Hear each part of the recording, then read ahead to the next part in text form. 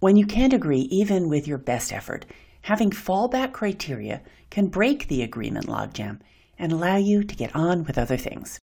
Hello, this is Tammy Lenski, and welcome to The Space Between, a podcast about getting better results from our most difficult and important conversations. The space between refers to the figurative terrain between them and us, between where we are and where we want to be, maybe even between who we are and who we want to be when we're in a difficult conversation.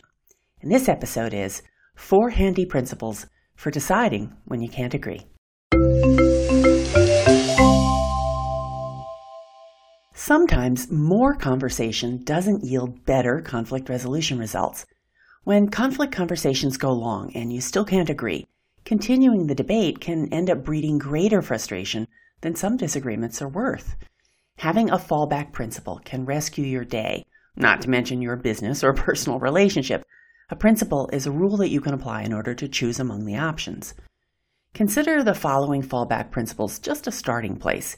Use them as is or as seeds for developing your own fallback principles. Principle 1. Who cares most? This one comes from Basecamp co-founders Jason Fried and David Heinemeier Hansson, known for the elegant simplicity of their software. Hansson says this about the who cares most principle. When we go into a disagreement, sometimes the heat can get pretty hot, but usually there's one person who cares more than the other person. We've just set up a give and take system where whoever cares most if the discussion goes long wins. Principle 2. Whose reputation will be on the line? This principle gives decision-making power to the person whose job, authority, image, or standing in the team or organization, family, community will be the most jeopardized if something goes wrong. Sometimes that stakeholder will be a party to the disagreement. Sometimes they're outside the conversation, perhaps even unaware it's going on. Good decisions should involve the key stakeholders. A variation of this principle is, who stands to lose the most if the decision goes bad? Principle 3. What would you tell a best friend to do?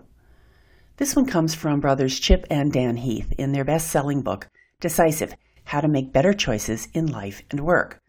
The best friend principle helps you zero in on the most important factor in a decision instead of flitting among multiple variables.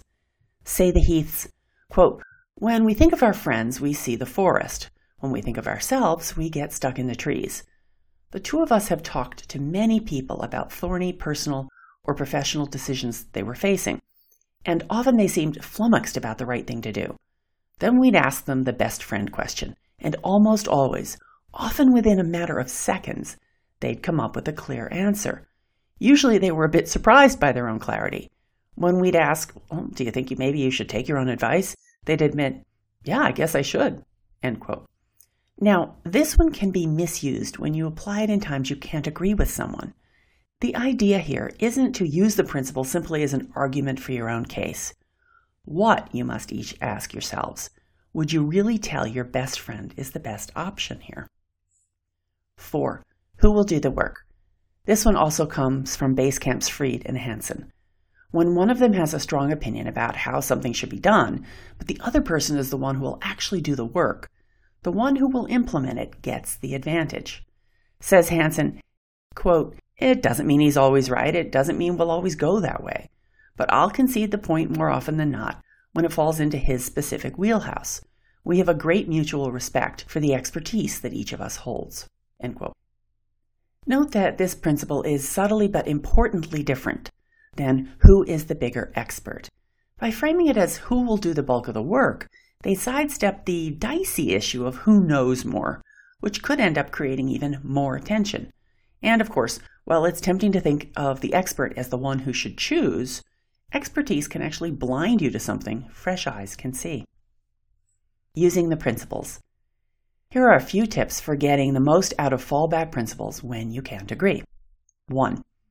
Whenever possible, decide in advance which principles you'll turn to when you're stuck. This is called having a meta conversation, a conversation about a conversation. And it's tempting just to skip the work of this, but be forewarned. When you're frustrated and stuck is not the time to try to reach agreement about how you'll get out of being frustrated and stuck. 2. don't keep tabs on who's conceded more often. Unless the ratio is wildly out of whack, keeping tabs becomes just another thing to fight about. If you start using one or more of these principles and discover the ratio really is wildly out of whack, there's good insight for you here. Figure out why, and you'll likely discover something useful. 3. If one principle doesn't help, use another. For example, if you try to apply the who will do the work principle and there's overlap in the answer, turn to another principle. And 4. For really quick and relatively unimportant decisions, there's always rock, paper, scissors. Life's short, you know?